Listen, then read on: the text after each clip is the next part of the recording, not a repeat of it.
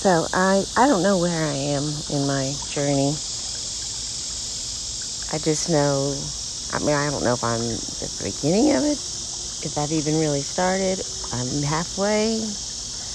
It's not like there's a comparison chart, because that's the whole point, is it's our journey individually. We don't compare ourselves to each other or where we are on what we want to look at as a chart, which that's not the way it works.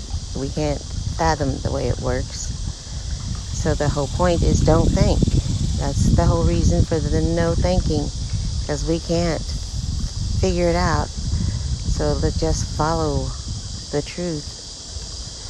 Like, for example, as I was just cleaning out the pool, just skimming the leaves out, I feel like I have a pretty good rhythm of doing that as my ego self, and I started thinking that way, and then it hit me that that's my ego self thinking, and I realized actually it's just following the rhythm of everything, being part of everything, and not trying to force an action, flowing with everything.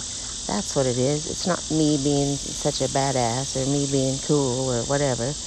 It's me being united with everything around me, so it flows easily. And yeah, that looks cool, but it looks cool for everyone, and everyone can look cool. It's not being cool and looking cool is not exclusive. That is just what we are.